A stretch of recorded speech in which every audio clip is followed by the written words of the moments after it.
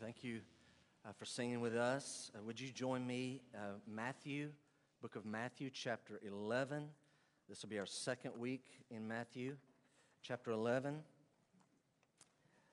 I do realize, it kind of dawned on me, we got a lot of visitors this morning, and a lot of them about the same age.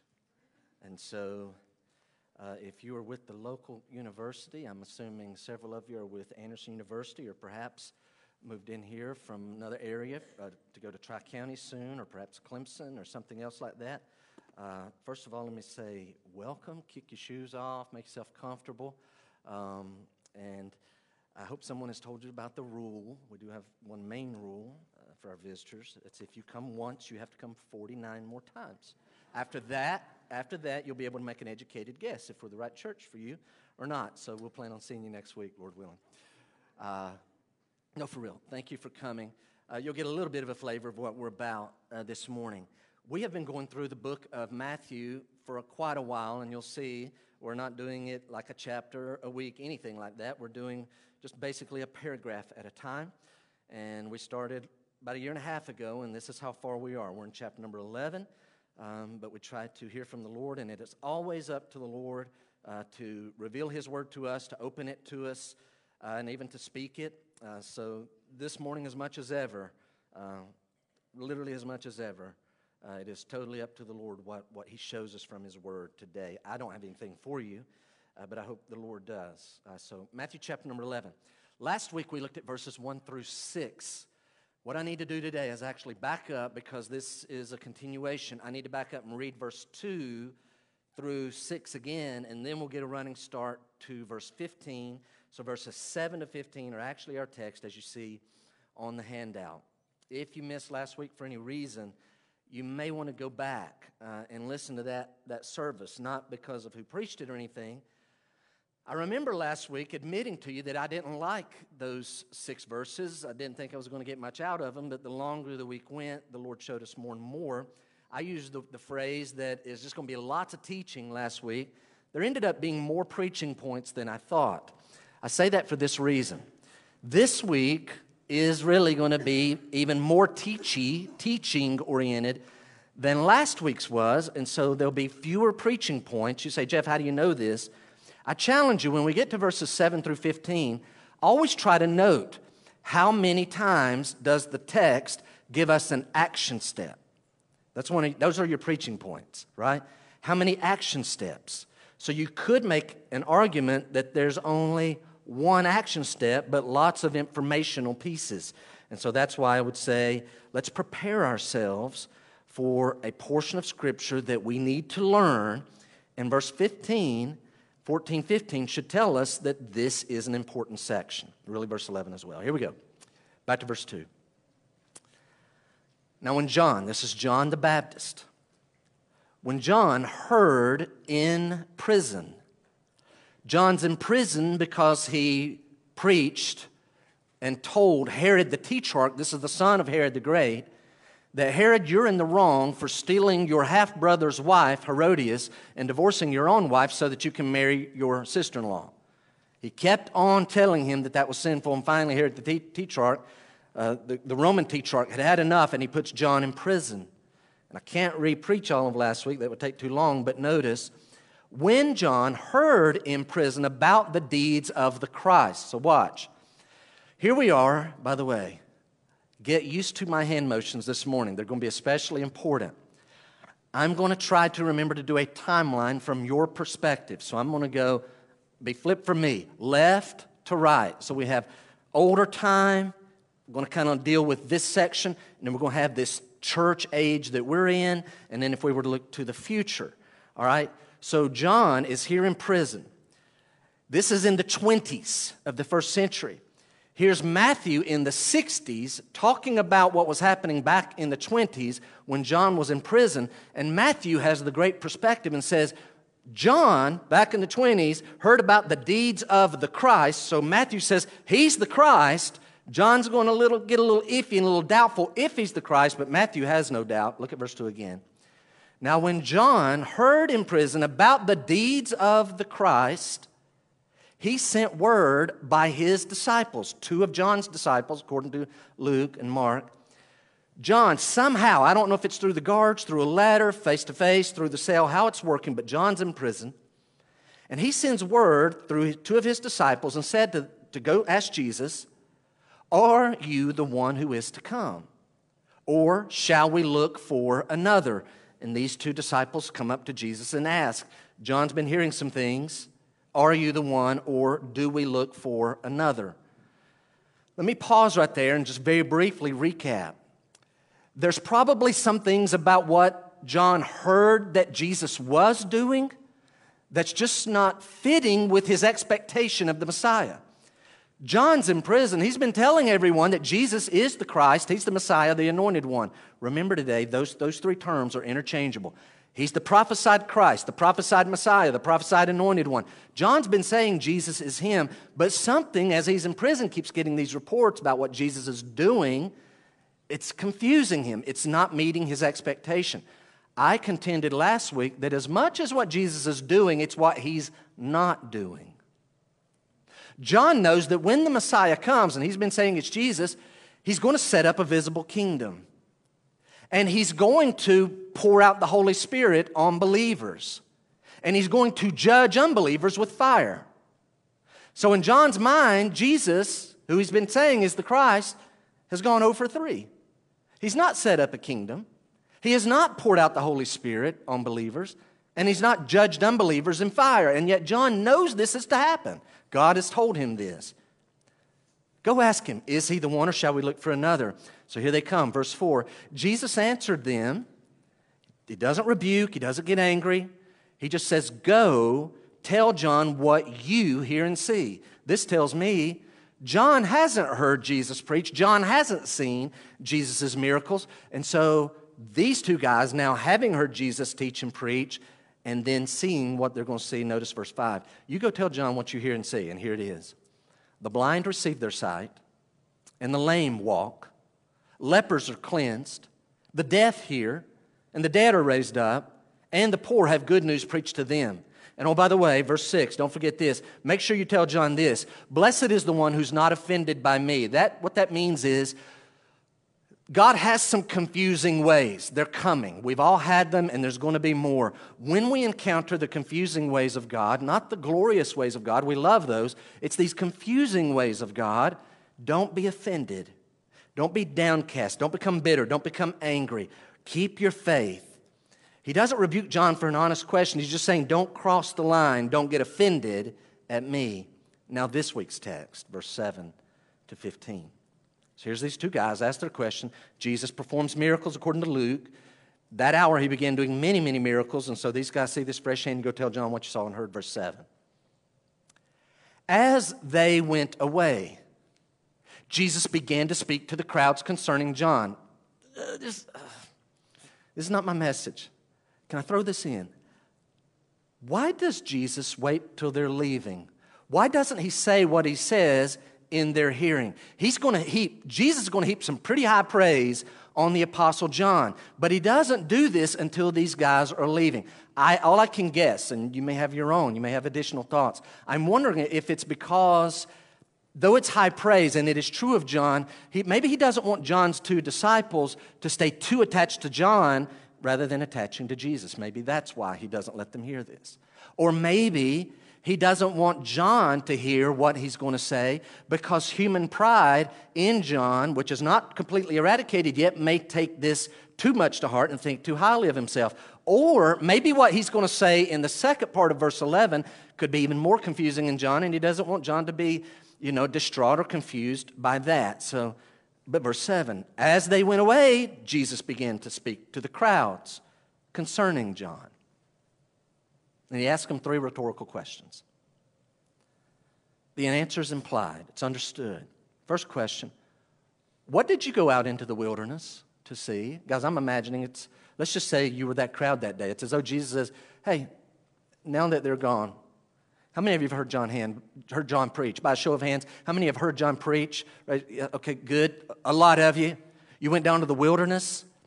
You live in Galilee. You don't just like stumble into the wilderness. By the way, don't picture this wilderness as like really, really big tall trees or really dense forests. These are desert mountains, brown desert mountains down in Judea. If you're going to go hear John preach, you went out of your way. You just didn't happen to, oh, there's John the Baptist. Let's go pull up a chair. This is great. I'll take a lemonade. This is wonderful. I've heard about it. No, that's not what you did. You went out of your way. So now verse 7, Jesus says, you who've heard him preach, what did you go out into the wilderness to see? Now really, why did you go to the wilderness? What'd you go see? A reed? A little cane stalk of grass shaken by the wind? Did you go to see something? I think there's two thoughts, and I'll hit them in a moment. Did you go see just a stalk of grass blowing in the wind? You can see that anywhere. That's very, very common. No, you didn't go see a stalk of grass. Verse 8. What then did you go out to see? A man dressed in soft clothing, luxurious, bright-colored, easily picked. Again, fancy clothing. Is that why you went out to the wilderness, to the desert, to see a man dressed in soft clothing? They know that no one would go to see John preach if you're looking for a fashion statement. Behold, Jesus says, those who wear soft clothing are in kings' houses. That's for palaces, not for the wilderness. And now Jesus dials it in even more, verse 9. What then did you go out to see? A prophet?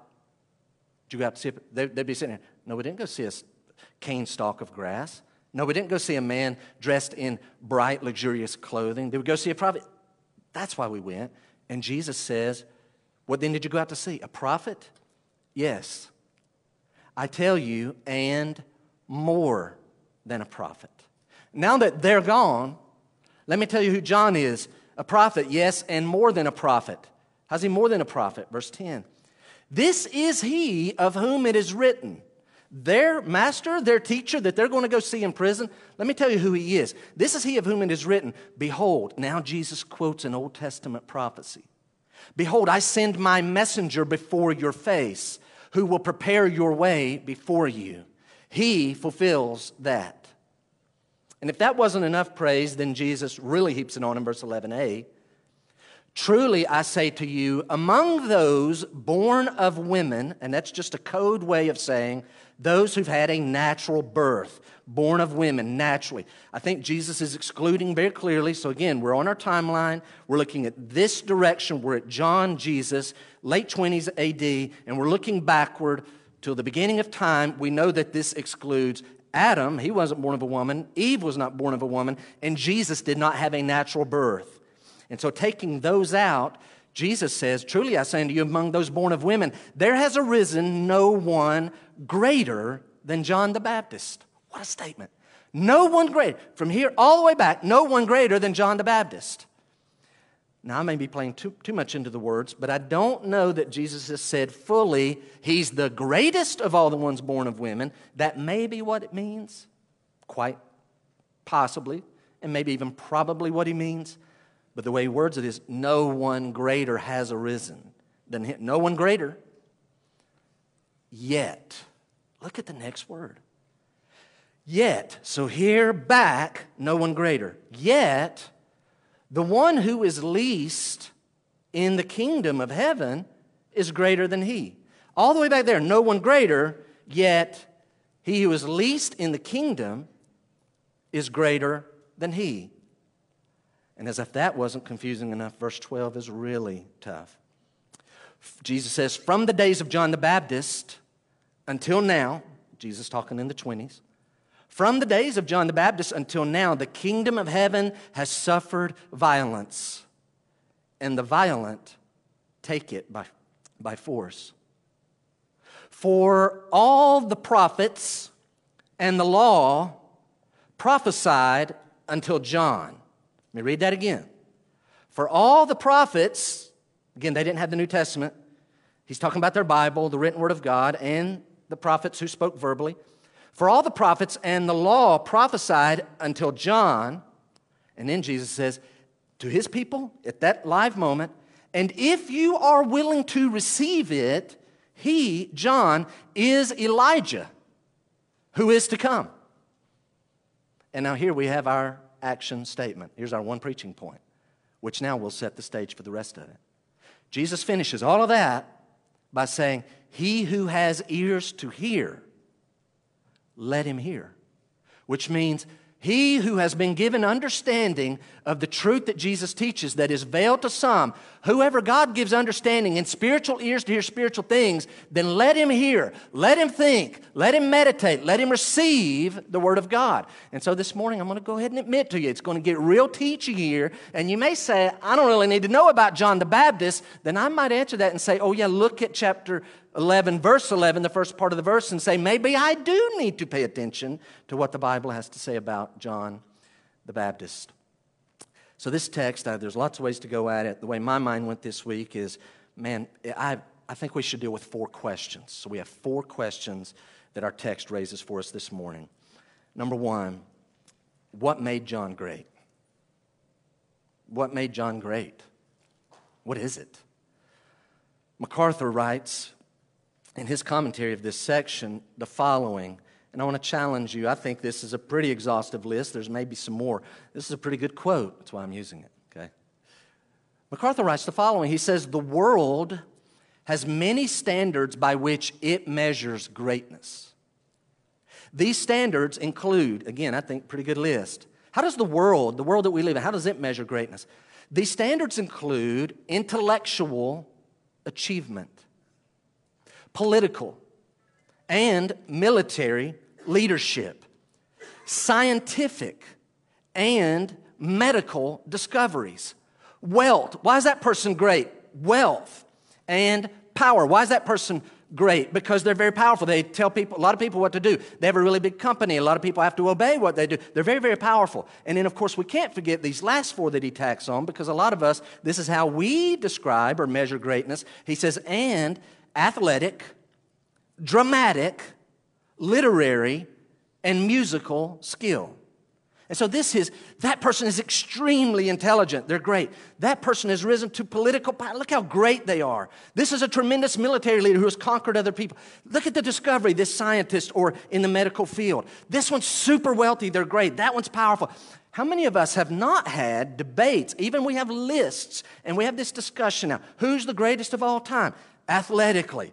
Our favorite actor, actress. And some of you are like, I actually have a list on my favorite actor. Is this one second? Okay. We debate. These are the greatest. Those are the greatest athletes in the particular field. Heard a debate about that just last night, and it's going on even this morning. Literary. Who's the best authors? Who plays musical instruments the best? Who has the best vocals? Y'all have heard my opinion a few years ago, and I won't give it again this morning. I'll spare you. Whitney Houston. Anyway, moving on. All right. What made John great? Number 1, John was a prophet. John was great because John was a prophet. And again, I want to encourage you, he who has ears to hear, let him hear, let him listen, let him think. Don't just think, boy, I went to Graceview and I didn't get 7 steps that are going to, immediately impact my life on Monday. Let's learn the Word of God. John was great because John was a prophet. Look again at verse number 7. As they went out, Jesus began to speak to the crowds concerning John. Why then did you go out into the wilderness to see? Did you go to see a reed shaken by the wind? Again, what he's saying is, you didn't go to see something common. And you didn't go, I think this is the main point. You didn't go to see someone who's like a stalk of grass who just sways wherever the wind of public opinion moves. That's a lot of politicians today and a lot of preachers. What are they like? That's what I'll do. Unfortunately, that's what our country seems to want, is give us somebody who will always be doing polls, and they'll go with the polls. And I would prefer someone who just says, this is the way I am, and that way I can say, you know what? I appreciate that. Or you know what? I don't like that, and so I'm not going to vote for you. But be real. Don't just always be wishy-washy. Here's the point. When you went to see John, did you go to see a man who was going to vacillate and cave in and soften his message depending on the crowd? If you did, you got a rude awakening, because John never softened his message. Pharisees, he tells them like it is. Scribes and lawyers, he tells them like it is. Herod, he tells him like it is. It gets him thrown in jail. It doesn't matter. John just preaches straight. Verse number 8. Second question, what then did you go out to see? Did you go see a man dressed in soft clothing, like someone who would wear in a palace? If so, you were sorely disappointed. You don't go to the desert to see someone wearing fancy clothes. Here's what this tells me. I don't want to make too much of it, but I want to learn a lesson for myself. John, this is what Jesus is saying. He wore rough camel hair and a leather belt like Elijah in the Old Testament. Same wardrobe. I think the point is, John didn't get dressed up. If you go to see a fashion statement, wonder what John's going to be wearing this week. Same thing he wore last week. And it's very unimpressive. So here's something that I've learned, and I'll probably mention this just because of my particular background. This tells me it really is possible to have a message from God and preach it publicly without wearing nice clothes. It can be done. No. You got to have your Sunday. Actually, I think this is probably the fanciest outfit of all weeks. I think this is the fanciest outfit of my 6 or 7 that I rotate. The point is, what John is wearing is not important. What John is saying is extremely important. Verse number 9. What then did you go out to see then? If you didn't go to see that or that, what did you go see? A prophet? Yes. You went to see. So if you're taking notes, write this down. People went out of their way to the Judean wilderness desert to hear a man named John boldly declare the truths that God had revealed directly to him. By the way, I could say that's the definition of a prophet. A prophet is one who receives a direct revelation message from God and boldly declares it as from God, not wondering about softening the message for his particular audience, just straight. In other words, these people's attitude, when you go to see John, you expect John give it to us straight, tell us the truth. And what I'm looking at in verses 7, 8, and 9 is Jesus is saying, the Son of God is giving the highest validation, saying, hey, Israel, you haven't had a prophet for 400 years. You've got one now. And that's why he's great. Number 2, John was not only great because he was a prophet, but because he was more than a prophet. Notice verse number 9. What'd you go out to see? A prophet? Yes, and I tell you, more than a prophet. How are you more than a prophet? Either you are or you're not. I'm going to offer the following, okay? Watch. All prophets receive revelation from God. All prophets receive revelation from God. John had his. John knows about the will of God, the ways of God. He knows about the kingdom of God, and he's going to reveal things about the very Christ, who is the Messiah. So they all get these things. But what separates John, one of the things that makes him so unique that the others don't really have, watch this, is that John doesn't just receive revelations and prophecies, and John doesn't just make prophecies. Watch, John fulfills prophecies. He's so unique and so great that other prophets, namely Isaiah and Malachi, they prophesy about him. So where they all, John included, prophesy about the Christ. And by the way, I am not saying there's the Christ and there's John. No, the gap between the two is great. But what Jesus is saying is these other prophets prophesied about John. He gave prophecies and he fulfilled prophecies. Particularly, it was predicted that he would be the forerunner who would precede the Christ. Go back one book in your Bible. Go back one book, Malachi chapter 3. So you see, verse number 10, Jesus says that this is he. Let me move my marker. In verse number 10, Jesus says, you want to know how he's more than a prophet? This is he of whom it is written, behold, I send my messenger before your face, who will prepare your way before you. Where in the world did that come from?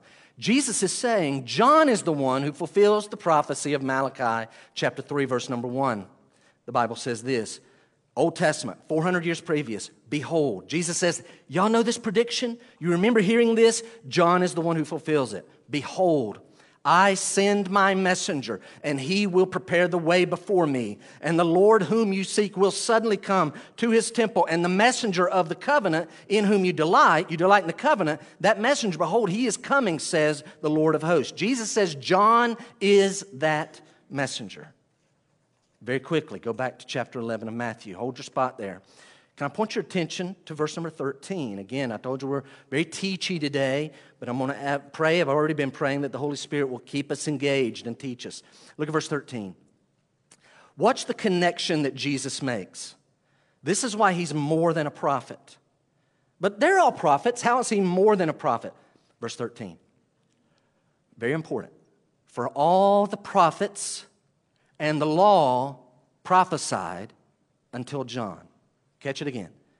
For all the prophets, a little unique order, it usually goes law and prophets. Jesus says, for all the prophets and the law prophesied until John. That tells me something, tells me two things. He's including John with the prophets and the law. All the prophets and the law prophesied until John, so he's with them. But then I noticed this word, until John. So wait a minute. John is lumped with the Old Testament prophets. We could say he's the last Old Testament prophet, and yet they prophesied fresh prophecies. Each one lives and dies, and they bring new information. This is going to be a fact to look for about the Christ and this prophecy, and put them all together, some 300. And then comes John, who's kind of the last of the Old Testament prophets, but at the same time, he's the first of the New Testament prophets. So in him, old and new meet in the ministry of John. He's a prophet, but he's more than a prophet. Why is John great? Number 3. Look at verse number 11. Here's what we find. He's great because no Old Testament saint was greater than John. What an amazing statement. This is where I'm reading this week, and I realize, and I won't have you raise your hand because some of you, if you're honest, would have to raise your hand like I would. How many of us have been guilty of underestimating John the Baptist? How many of us have been guilty of putting other well-known characters in the Old Testament ahead of John the Baptist? I've been guilty.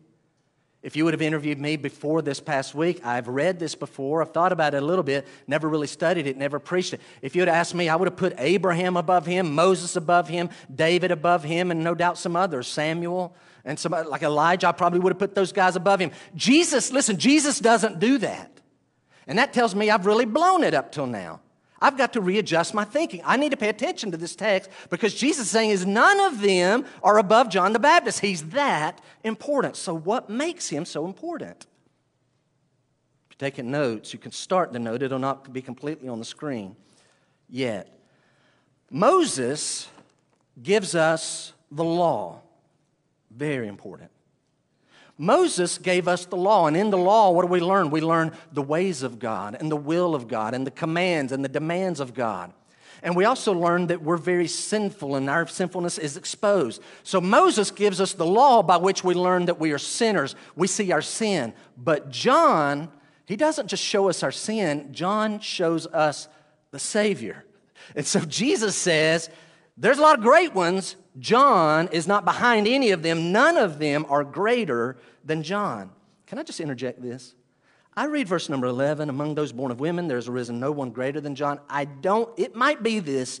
I don't think this means John the Baptist was more holy and more godly and more faithful. Maybe that's what Jesus is saying. Hey, y'all don't know him? This guy is the holiest, the most godly, the most sanctified, separated. Maybe. But I don't think it means he's the most talented. To our knowledge, he never wrote a book. Some of them did. He never performed a miracle. Some of them did. I don't think that's where he's greater. So we have to ask ourselves, then what is it that makes him greater? Let's continue the note and write it down this time. John was greater. Jeff, what makes him greater? He was greater because his prophecy, everybody with me? Here it is. His prophecy was clearer than anybody before him. His prophecy was more specific than anyone before him, and that is why I believe Jesus is saying none of them are greater than John. John's prophecy, John's revelations that he's preaching are clearer. They're much more specific. Jeff, what do you mean? For thousands of years, people have been saying, the Messiah is coming. The Messiah is coming. He's coming. He's coming. He's coming. Look for this. Look for this. Look for this. Keep giving us details and clues and hints, and we're building them up. And the Jews like the good, positive things. They're kind of blind and ignore the negative things that they don't like being said about their coming king and Messiah. But he's coming. He's coming. He's coming. Here's John. He's here. Why is John greater? He doesn't say he's coming, he's coming. He says he is here. Oh, by the way, he's the Son of God. He has clearer, more specific. He's here. He's the Son of God. He's the Lamb of God. Oh, by the way, he's that man right there. His name is Jesus. Which one is he? He's that man right there. He's the son of Mary, the adopted son of Joseph, the carpenter from Nazareth. That is the Christ. Over here, all these guys, he's coming. He's coming. He's going to be born this way. He's going to be born here. He's going to go down into Egypt. He's going to do this. He's going to have this ability and that ability. John says, that's him right there. He's greater. Very specific. Oh, you don't have to wonder anymore. It's Jesus. He's the Messiah. Number 2. So the second part of verse 11 throws us another question that, again, if I was teaching school, I would pose to you, and we'd pause and I'd let you answer.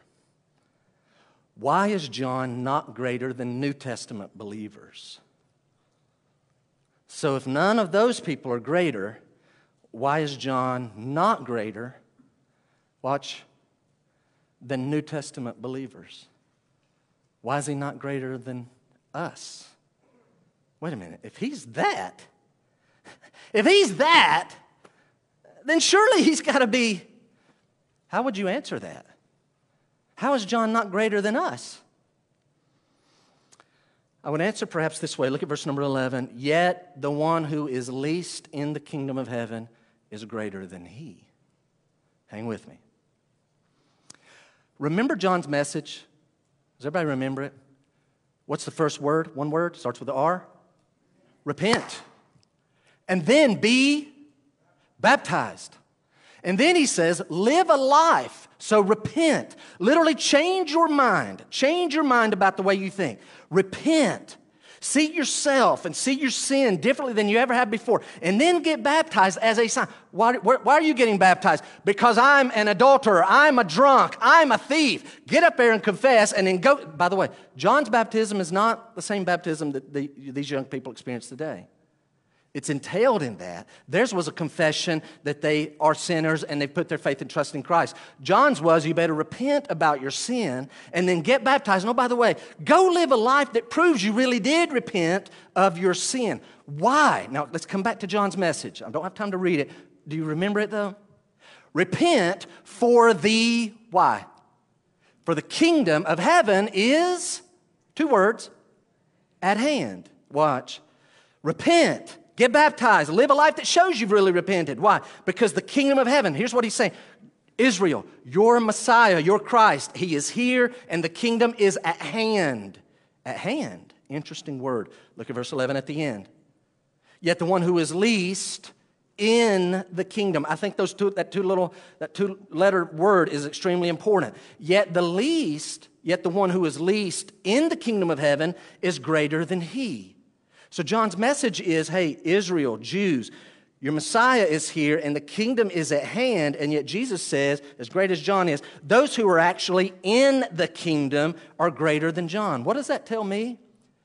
Though John in him, the Old Testament and the New Testament connect in the ministry of John, it seems to me that what Jesus is saying is John is at the very cusp of the kingdom, but John's not actually in the kingdom.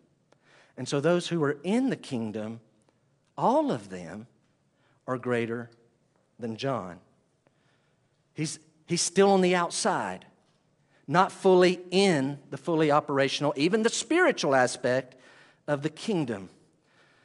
And so that tells me something about how Jesus is gauging greatness. I can offer this. Jesus is measuring greatness, watch, by proximity to him. Who's the greatest?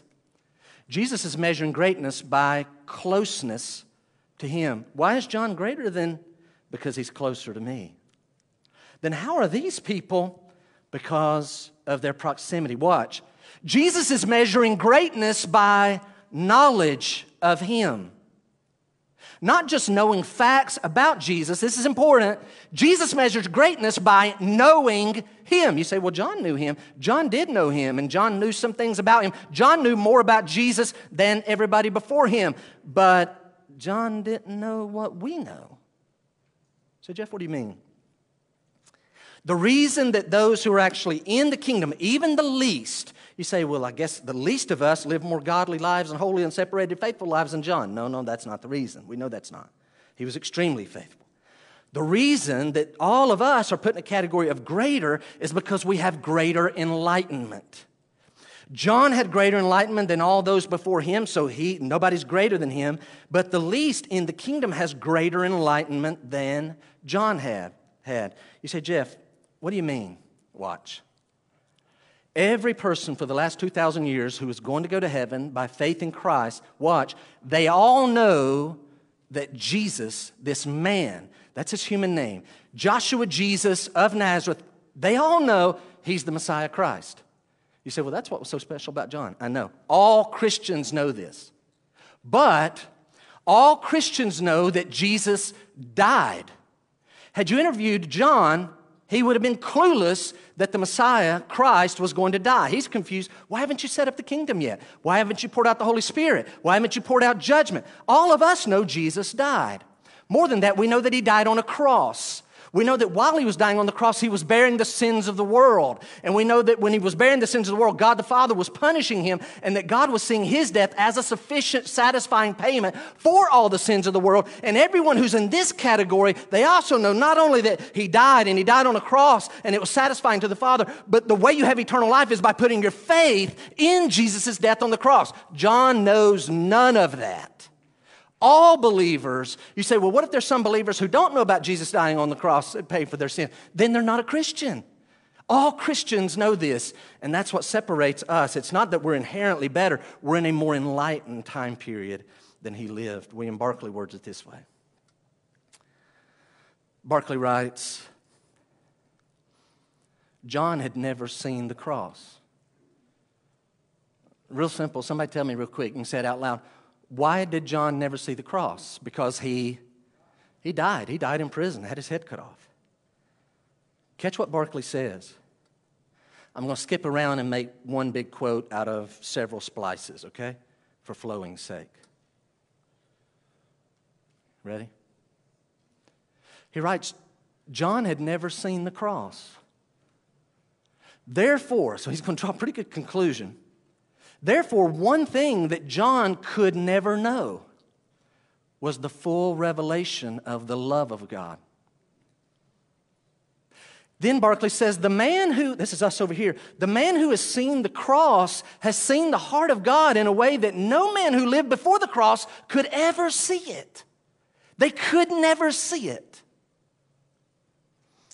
Guys, I want to shoot straight with you. I'll guarantee you this is true. In our city, I think we have like 29, 30,000 people. I don't know how many is in our county.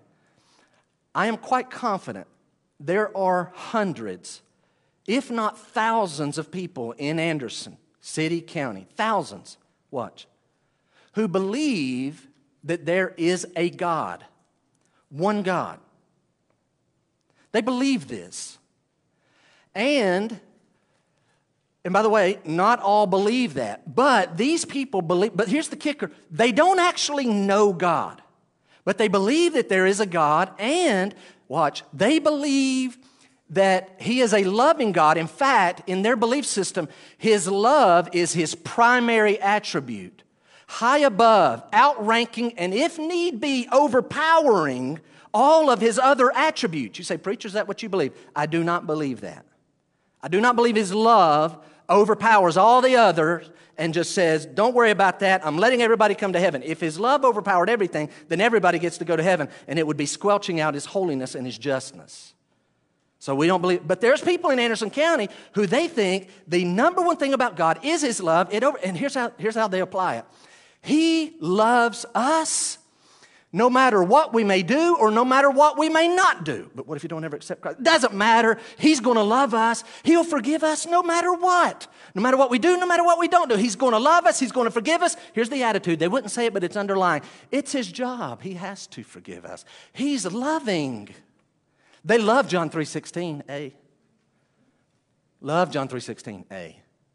God so loved the world, he gave his only begotten Son. Love that. God he loves us that much. He gave his Son and he died on the cross. Yeah, but do you know the rest of that? That whosoever believes in him will not perish but have everlasting life. No, we don't believe that perishing. He's loving, so they're wrong. You say, Jeff, why did you just do all that? I'm pretty sure if we would rewind 2,000 years ago, hardly anybody would have that view of God. You say, was God not loving in that time period? He was, but no one would have gone around. You know what people thought back then? The gods, plural. They're mad and they're angry and we've got to keep them happy. You jump in the fire pit. See if I don't. See, there's a commercial out there. The guy's got to jump in the fire pit. Is it going to rain? Like, well, I don't want to. What if we just like run some irrigation? Anyway, y'all know the commercial I'm talking about. It's kind of funny. No one thought back then. I just think God's this loving creature. No, he's wrathful. They're twisted the other way. You say, Jeff, what changed that? Even though it's a warped view, what changed? Jesus died on the cross. The Son of God died on the cross. John never saw that. Barclay's onto something, so I've got to wrap this point up. Jeff, why is John greater than them, but he's not greater than any of the ones who are in this category? Y'all help me out. Help me out. John's sins were covered. Our sins are what?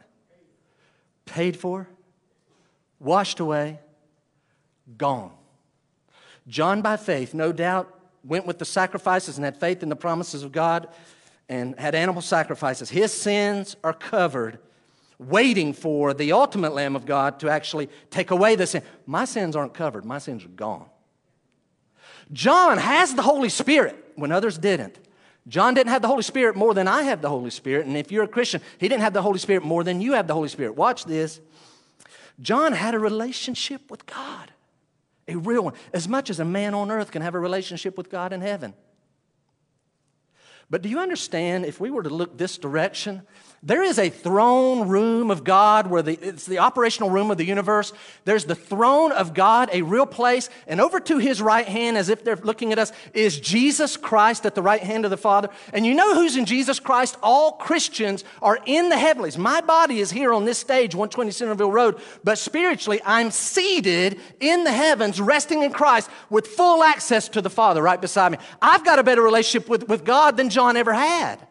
This is going to sound blasphemous, and some of you say that's extremely arrogant and disrespectful. No, it's not. Write it down. Our knowledge of God and our knowledge of God's plan is greater than John's.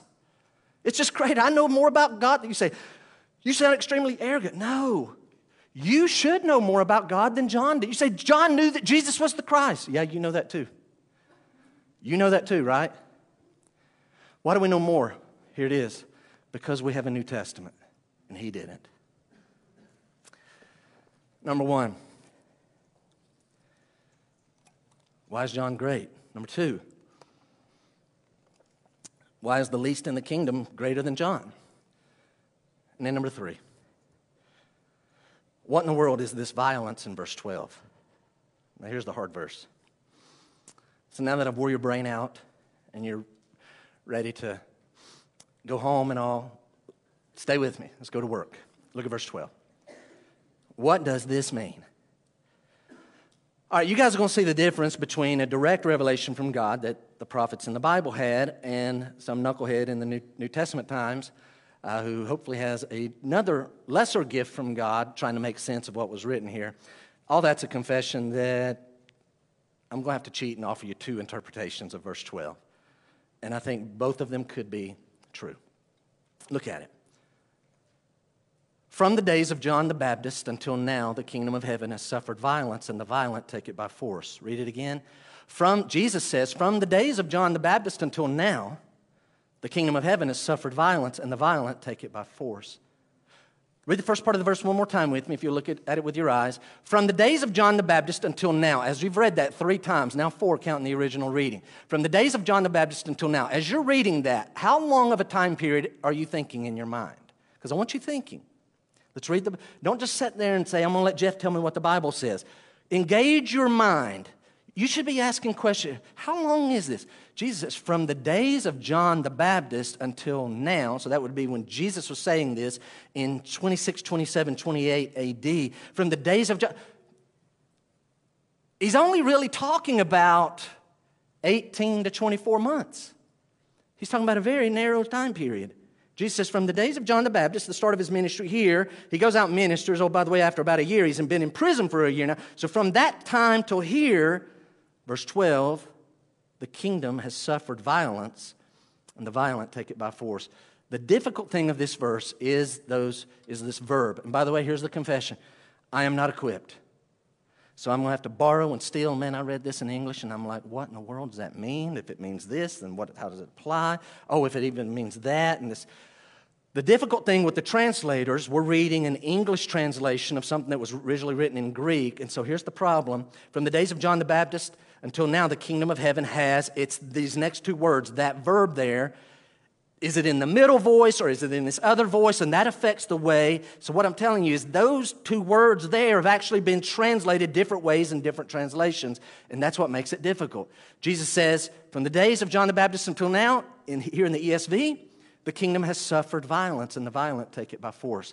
So interpretation number one, let me offer the following. By the way, both fit John. Both what I'm going to tell you fit John in his life. Number one, this is talking about opposition to Christ's kingdom. Very simple, just like what it reads. Pretty simple, straightforward. It's opposition to the kingdom of Christ. From the days of John, for these 18 to 24 months, there's been violence, and the kingdom of heaven is suffering violence, and the violent take it by force. So, Jeff, what are we talking about? You won't need to turn there. I'm going to turn there, but on the screen, you're going to see Luke chapter 7, okay? Luke chapter 7. Look at verse 29. You're going to see it in brackets, so watch.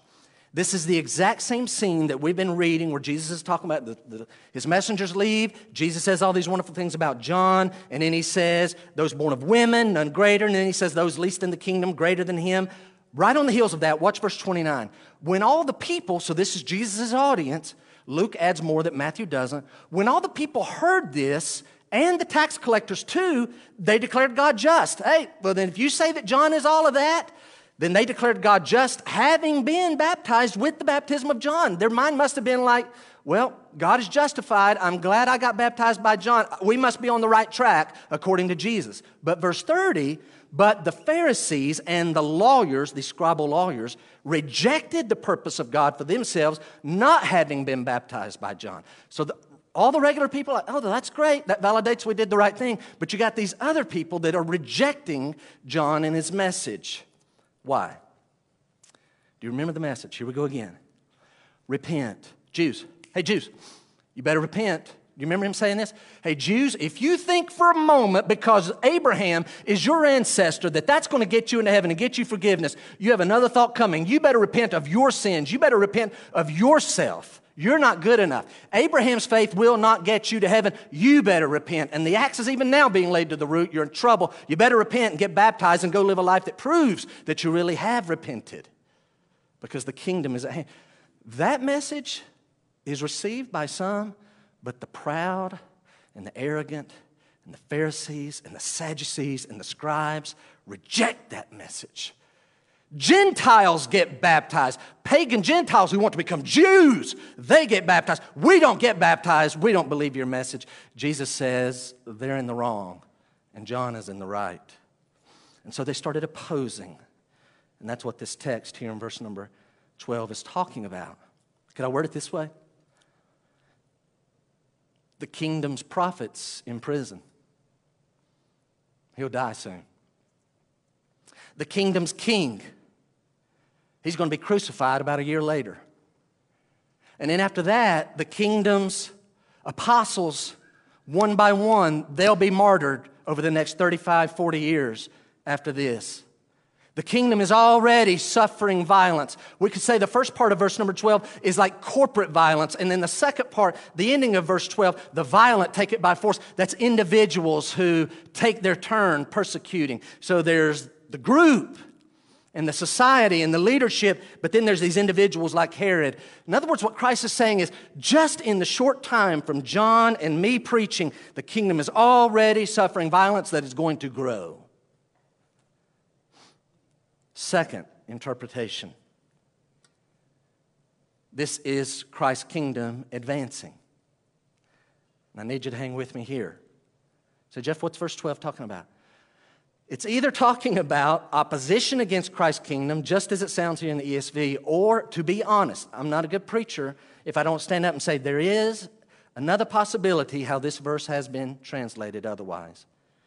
And so you're not going to see it on the screen, but if you have your pen ready, I want to give you some wording. You say, how has this phrase been translated otherwise? Where it says the kingdom of heaven has suffered violence and the violent take it by force, How else has it been translated? Watch. So don't write yet. It has also been translated as, quote, the kingdom, so don't write this one yet, has been coming violently. From the days of John till now, the kingdom has been coming violently. The NIV, back in the 1984 version, which they admittedly did change in 2011 to be a little more in line with this one. But watch, this phrase has also been translated. Now write this one down. You're not going to see it on the screen. It's also been translated that the kingdom of heaven, quote, has been forcefully advancing. This is a legitimate option. Is this what Jesus meant? The kingdom of heaven has been forcefully advancing. And, to continue, ... forceful men lay hold of it. The kingdom has been forcefully advancing, and forceful men lay hold of it. Forceful men lay hold of the kingdom. The kingdom is advancing forcefully, and forceful men lay hold of it.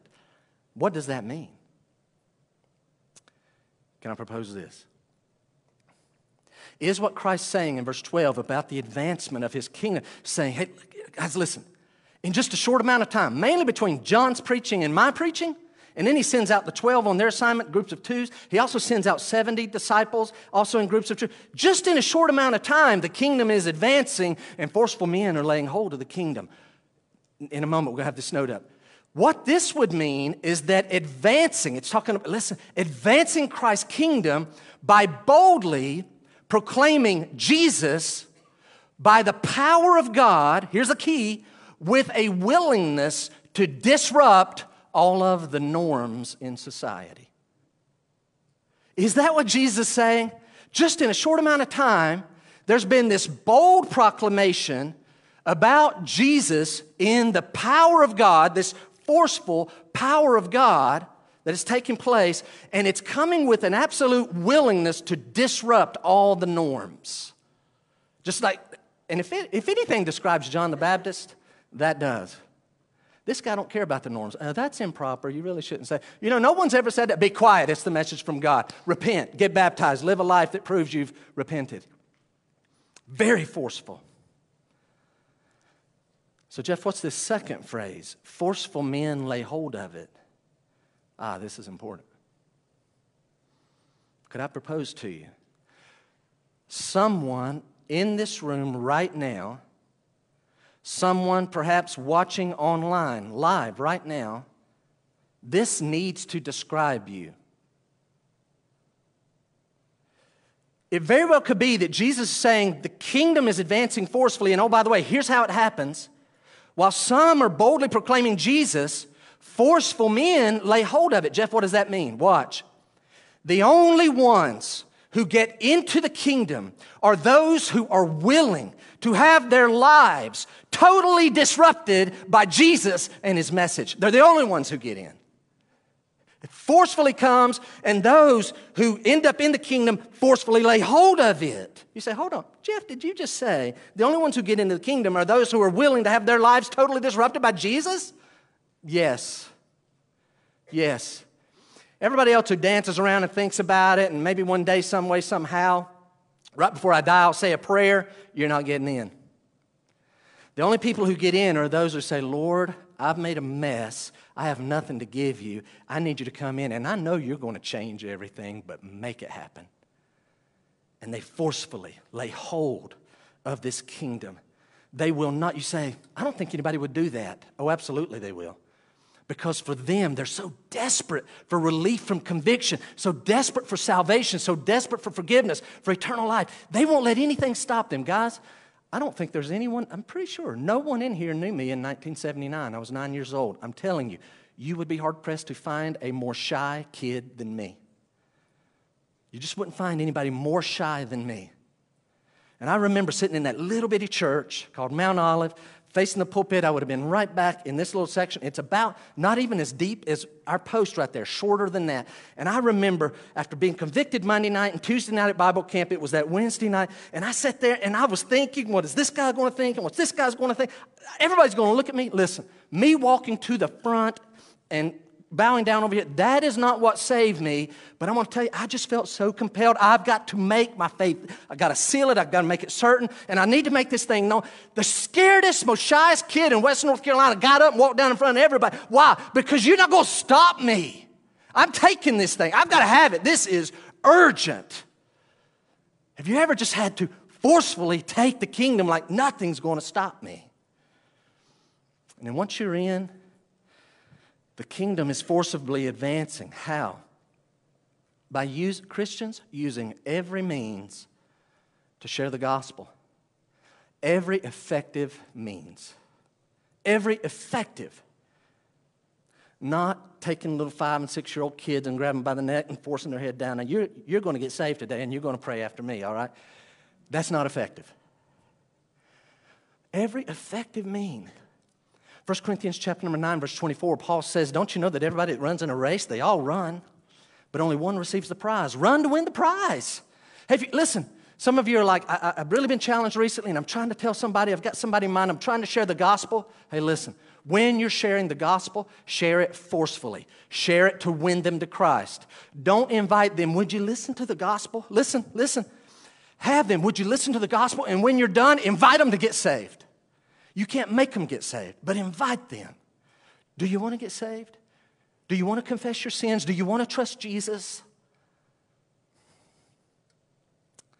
Salvation is only by faith. It can't have no works in it. Salvation is only by faith.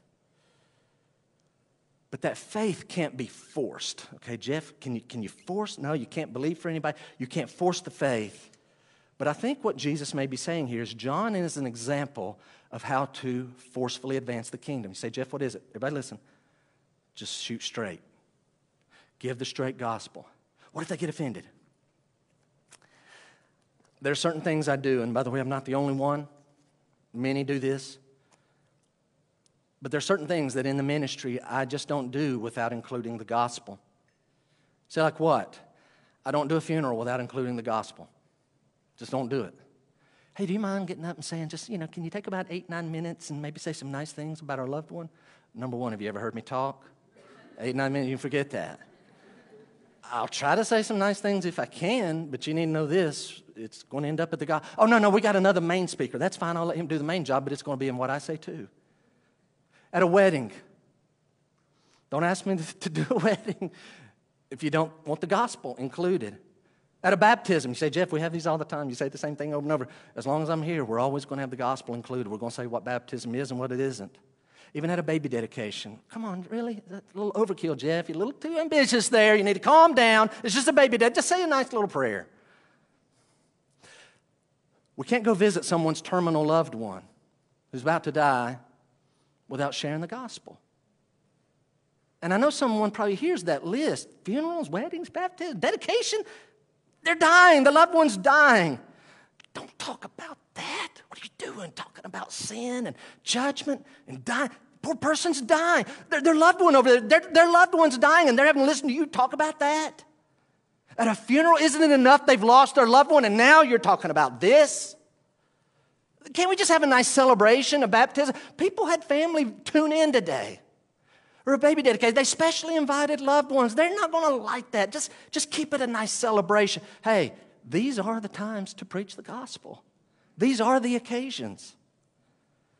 The goal is never to embarrass anyone, but if you're taking notes, write this down. The gospel requires us to give a straightforward, even forceful approach to the gospel like John did, even if people are offended. Everybody needs forced to be face-to-face with their sin and its consequences. Everyone needs to be told, you are not going to be good enough. You can never be good enough. No matter if you never sin again, if you stop today and never sin again, you've already sinned too much. You have a sin nature.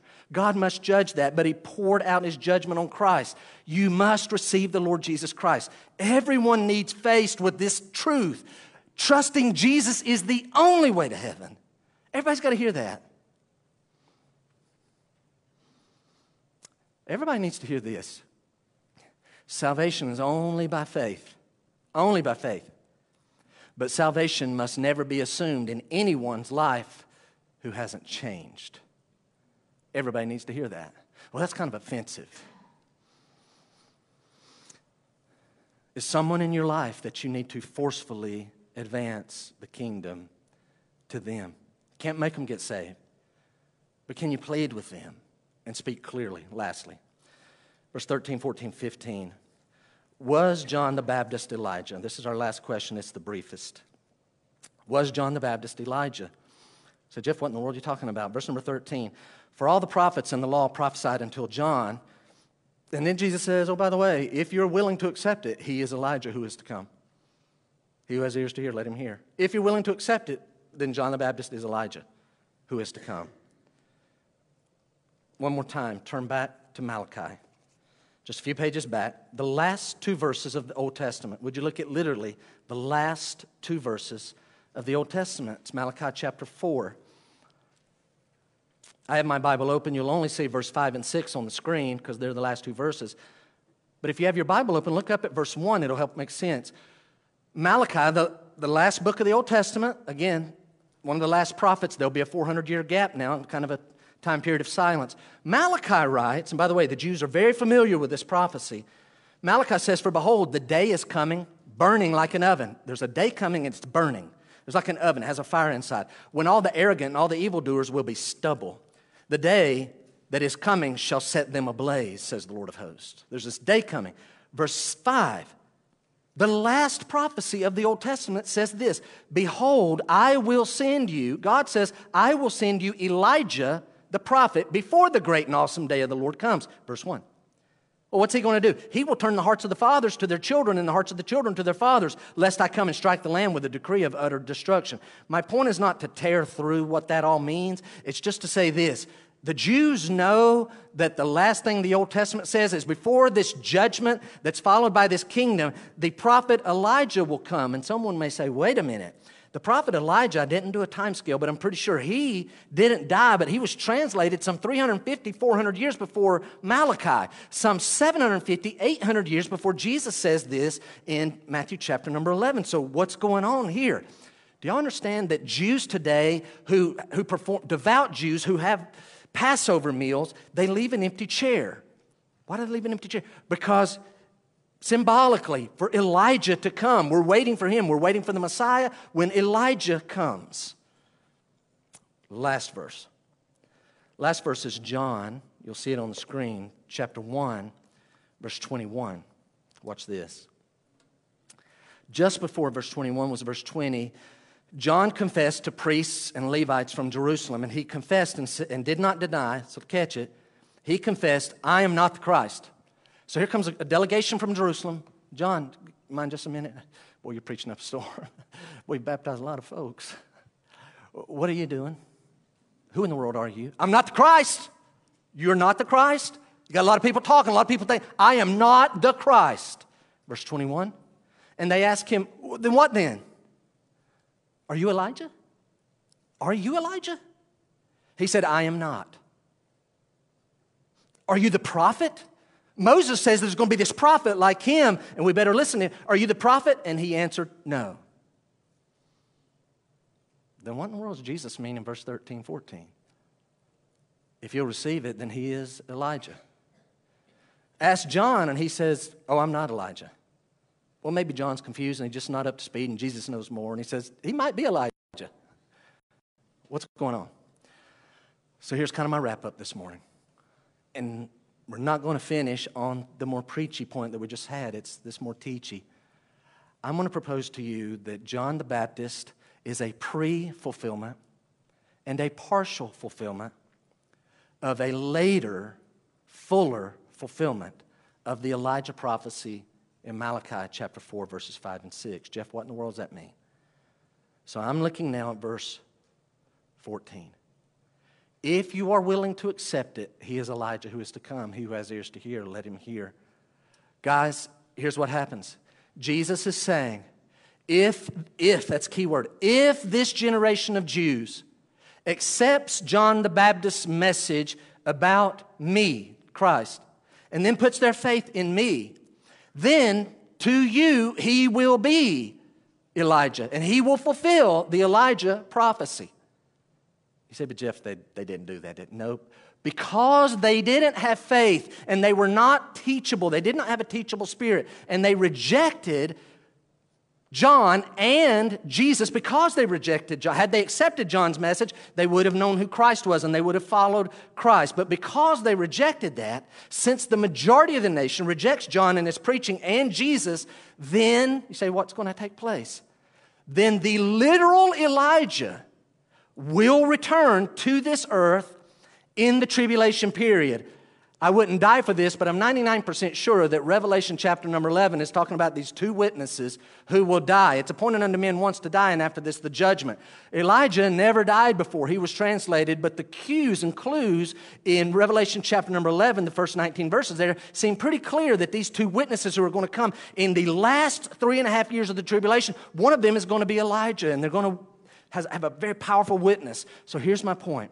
Jesus is saying, hey, nation of Israel, if you will accept John the Baptist's message and me, then he will fulfill the Elijah prophecy. But since you've rejected him, then the actual literal Elijah will come. So here's the last thing. So Jeff, hold on, time out. A while ago you said John the Baptist is a pre and partial fulfillment. That doesn't sound like pre and partial.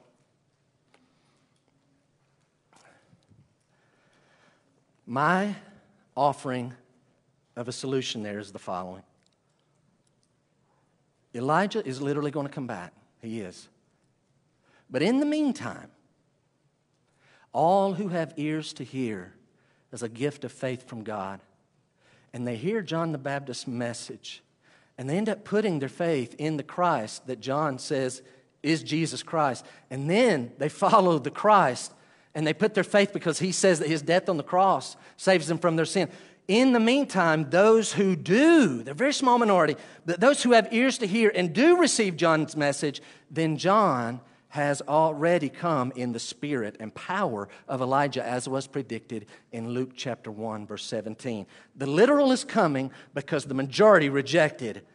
But those of us who have believed, John's already fulfilled the Elijah prophecy in our life, and we are ushered in to the kingdom, in a spiritual kingdom that is awaiting the ultimate consummation. Who are the ones who's going to be in the 1,000-year reign and in eternity in heaven? Those who've already heard the message of John and other New Testament teachers and preachers. We've heard Christ. We've accepted him. We're already in the kingdom spiritually, and we know more than John the Baptist did. Would you bow your heads just for a moment? Just for a moment. So in a moment we'll pray. Before we do, can I remind you of just some basic things from today's text? So now is not a time to, transition to what I'm going to do this afternoon. Now is a time, I'm going to invite everyone to ask the Lord, Lord, help me now to tie this together, this message, in just a couple of things. Can I begin here?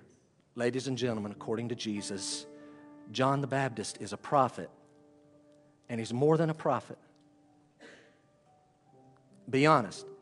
Have you heeded John's call to confess your sins, to acknowledge your sins, to repent of your sin? Have you heeded? If you're one of those that would say, I have ears to hear, I believe that, then can you honestly in your heart say, I have heeded the message of John the Baptist, and that's why I've heard about Jesus, and I put my faith and trust in Jesus as my Savior. If you have, then you are even now spiritually in the kingdom. But if you have not done that, then you need to know that you will experience the fire of judgment. I just can't put it any other way. You will, if you reject John's message and the person of Jesus as the Christ, the Lord, if you reject Jesus as the Savior, and you choose to go in eternity with your own goodness and your good works, and you're a good person, then you will experience the fire of judgment because you're arrogant, as Malachi 4 says. That's just being blunt, and can we even use the word forceful? That's just the way it is. You are choosing judgment over Jesus, and you will pay for that. Can I plead with you? Plead with you. Don't let anything keep you from coming to Christ. Forcefully lay hold of the salvation. Listen, The Bible says if we confess our sins, He's faithful and just to forgive us and cleanse us from all unrighteousness. God says if you'll confess and trust me, I'll forgive you, I'll cleanse you. The Bible says, whosoever will call on the name of the Lord will be saved. The Bible says, believe on the Lord Jesus Christ and you will be saved. Somebody in this room, no doubt. Somebody watching online, no doubt. You have never done that. Can I plead with you? Don't just listen to the gospel, act on it. Right now, get in a conversation, just you and God, right where you're sitting, right now. God, I've made a mess. I am a sinner. I know I'm not righteous, but I believe. Talk to God. Tell Him that you, and mean it. Tell Him you believe that Jesus' death was enough to pay for your sins. And just tell God, since you're offering it, God, I take Jesus as my Savior right now. Why don't you do it? Lay hold of it and let Jesus disrupt your life. The shyest kid at Bible camp in 1979 now is a public speaker preaching the Bible.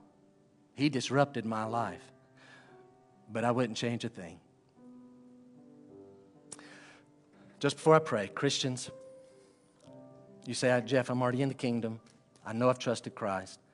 Would you take just a moment, just you and the Lord, really do this right now. God, pray with me, to God, you to God.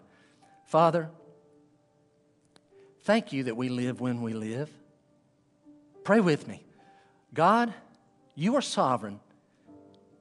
You set the boundaries of our life. You chose the day we would live. Father, I thank you that you let me be born where I was, in the family that I was, to the parents I was born to, that sent me to the Bible camp where I heard the Bible. Lord, I thank you that everything you've done in my life. Lord, thank you that we live in an age of greater enlightenment than even John had over those in the Old Testament. Lord, thank you that we have the New Testament. Thank you that we know you and things about you that they did not know. And Lord, it is real. And God, we've taken it for granted.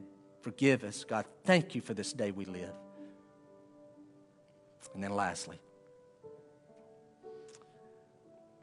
is the Lord bringing anyone to your mind that you need to advance the kingdom more forcefully? Not making them get saved, but shooting straighter. Speak clearly about sin. Somebody come in your mind like, God, I've got to be more blunt about sin and judgment and Jesus' death and your love and grace. Just receiving it. God, help me to be found faithful. Let's pray. Father, would you let us be found faithful this week? Lord, let us forcefully advance your kingdom. Lord, I pray if anyone, no doubt someone listening is not a true Christian, Lord, give them faith to confess their sins. God, give them faith. Even in this message that seems to be about John, Lord, we know because he needed to decrease and he wanted Jesus to increase, it always comes back to your Son. It always does. Lord, give those people faith. And Lord, if someone's here today and they're just confused and they don't know that they're on the way to heaven, they really are confused, then Lord, let them come up and talk to us.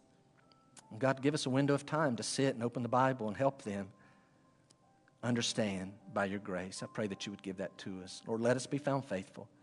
You are good. Let us love you this week and live like it. We pray in Christ's name. Amen.